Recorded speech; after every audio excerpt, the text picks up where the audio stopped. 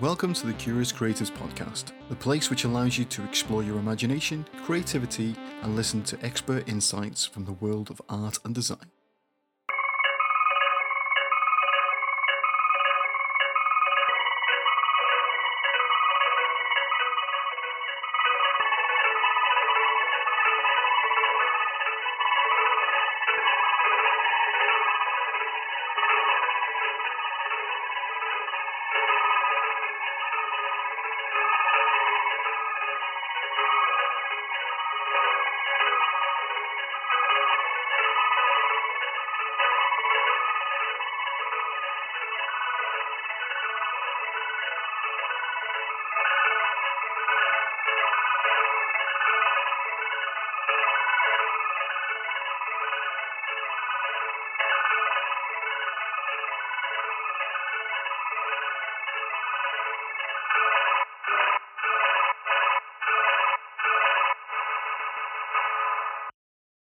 Welcome to Data Mosh.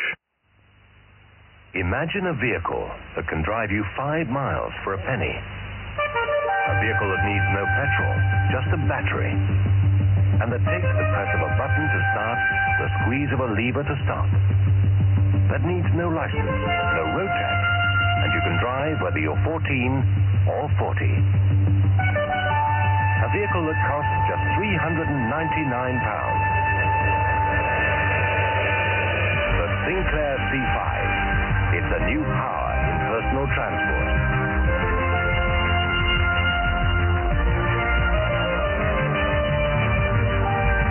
This is Unit 5 of the Economics Program on Types of Business Integration. Your projector should be on slide 1. Please change slides when you hear the tone. The tendency for firms to diversify their range of products has certainly been very evident in recent years.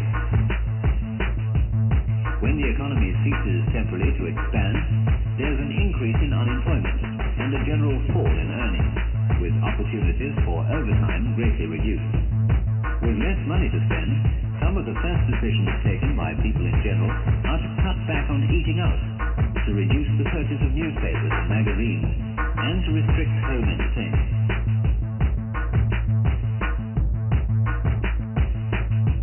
Horizontal integration.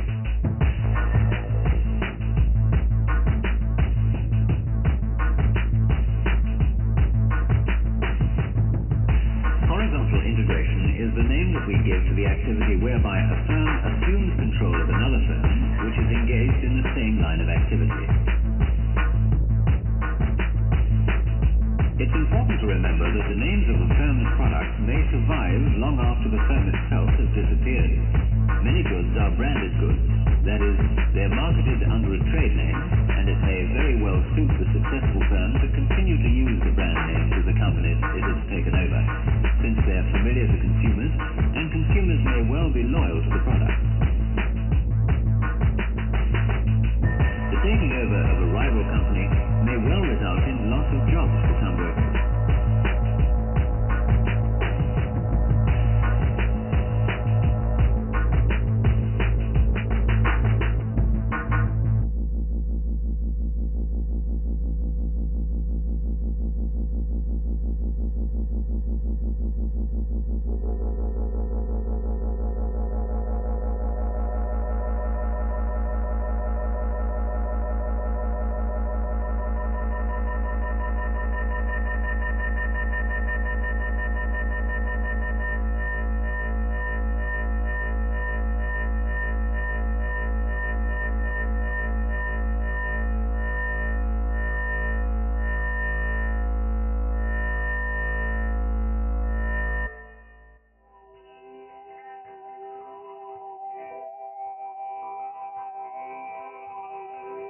Mayman and Jones are fascinated by the hallucinogenic potential of everyday experiences.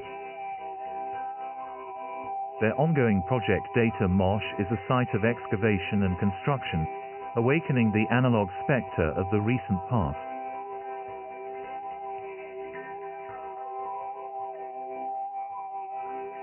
It reanimates obsolete technology and information, developing a montage of psychedelic improvisation and performance.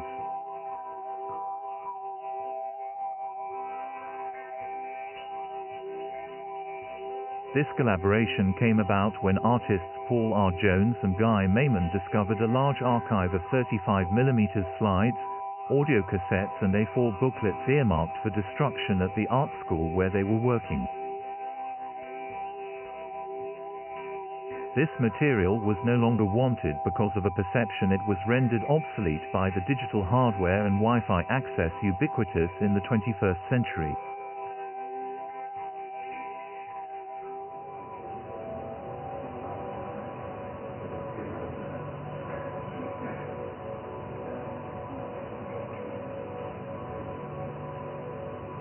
Jones and Mayman were fascinated by the analog equipment required to access this material, the degraded quality of the sounds and images held within, resonating strongly with their childhood memories of 1980s schooling and the difference in atmosphere between the analog media of 30 years ago compared to the perfect fidelity of the digital.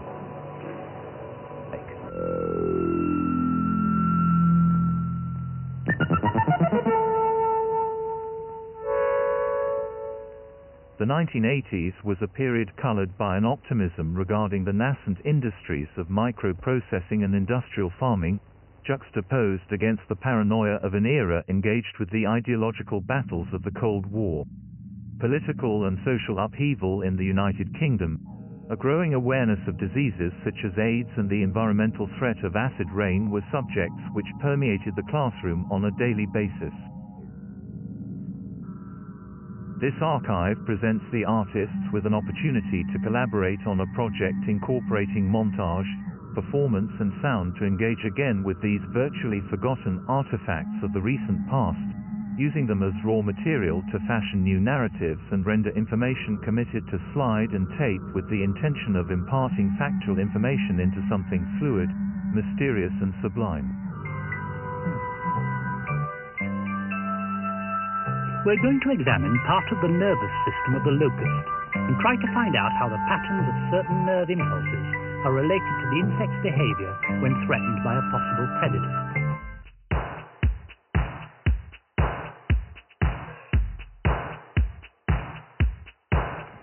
If they'd had caravans in the olden days, they'd never have had to invent the magic carpet. Scramble the letters of the word caravan, and what you get? You get freedom. Naja, vielleicht passiert das ja mit Captain Beefheart auch einmal so, denn in Amerika gehört er schon zu den ganz Großen. Seine Musik erinnert ein bisschen an Frank Zappa, aber das darf man ihm nicht sagen, dann sieht er nämlich rot. In den nächsten 5 Minuten haben wir jetzt also Captain Beefheart und seine Magic Band mit einem recht burlesken Titel und der heißt I'm Gonna Booglerize You, baby. The last few years have seen the realization of a major new environmental threat, one which kills fish, weakens trees, damages crops and corrodes buildings. Pollution from industrial areas is being carried hundreds of miles by the wind before falling back to earth. A silent, invisible menace. Acid rain.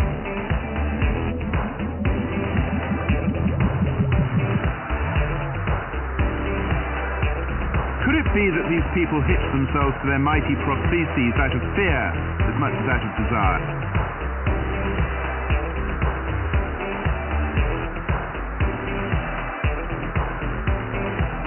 Where can you get hundreds of price cuts that help keep the cost of living in check?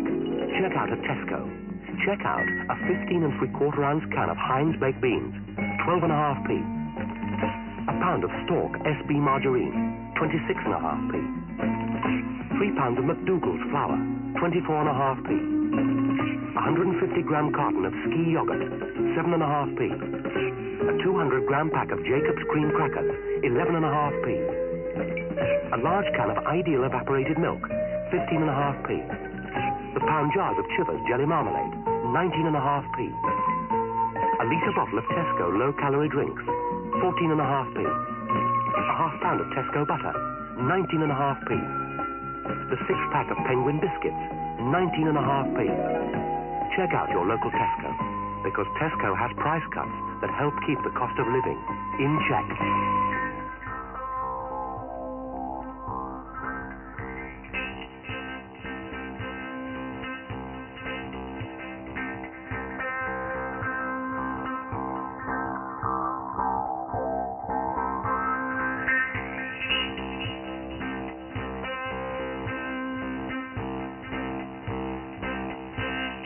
The experience is one of sensory inundation. Fragments of sound, some familiar, some alien, drift in the ether of the audio canal, while all around one is washed by projected images, faded slide projections and the humming drone of many old machines. In a dark room, one wanders among these ruins, technological and narrative, that are gradually becoming extinct.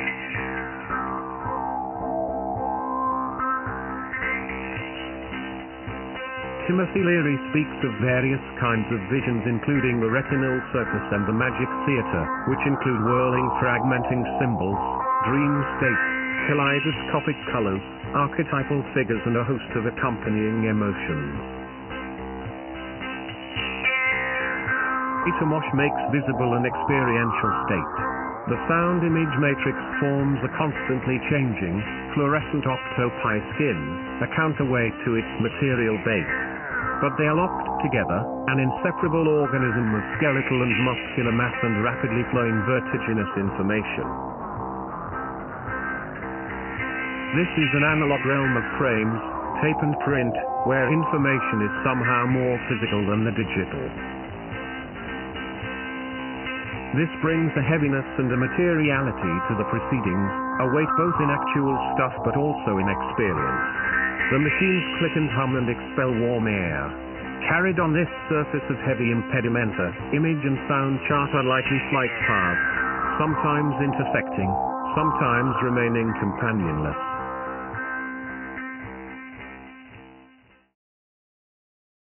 Data mosh may be understood as a rehearsal space, a slippage in time, surrounded by the sights and sounds of an archaic modernity.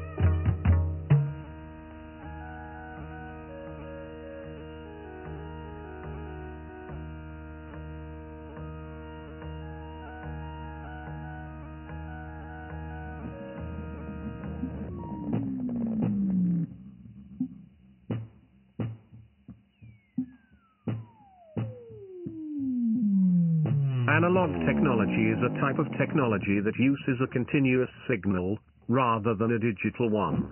This means that analog technology is more susceptible to error and distortion than digital technology.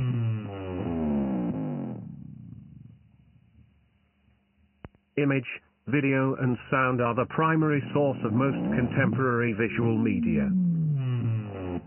Imagery is at the core of online activity and sharing as we know it. Poor images are the contemporary wretched of the screen, the debris of audiovisual production, the trash that washes up on the digital economy's shores. They testify to the violent dislocation, transferals, and displacement of images, their acceleration and circulation within the vicious cycles of audiovisual capitalism. Poor images are dragged around the globe as commodities or their effigies, as gifts or as bounty. They spread pleasure or death threats, conspiracy theories or bootlegs, resistance or stultification. Poor images show the rare, the obvious, and the unbelievable. That is, if we can still manage to decipher it.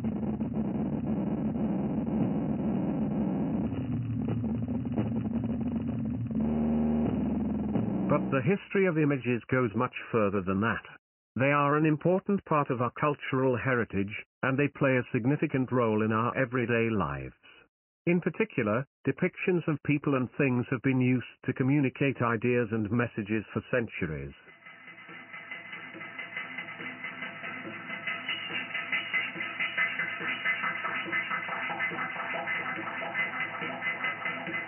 A process of exploration, data mining responding to an excess of visual and audio material through deconstruction and recontextualization. To create new narratives through unexpected combinations, finding links between previously unconnected images. Blurring the line between subject and audience, putting the viewer at the center of the spectacle.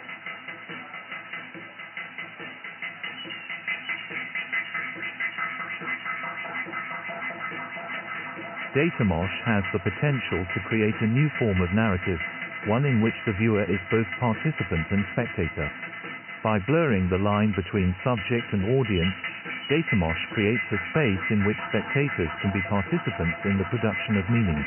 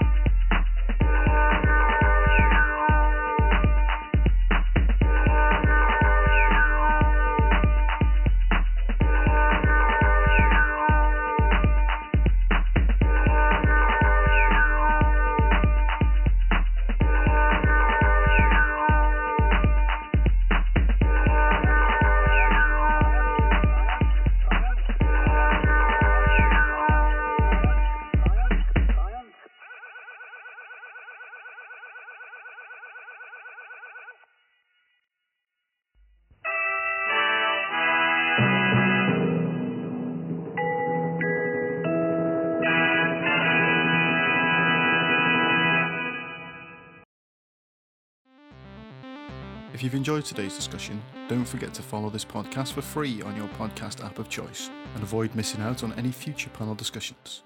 Keep up to date with us via social media at Art Design Wales, and we will see you next time.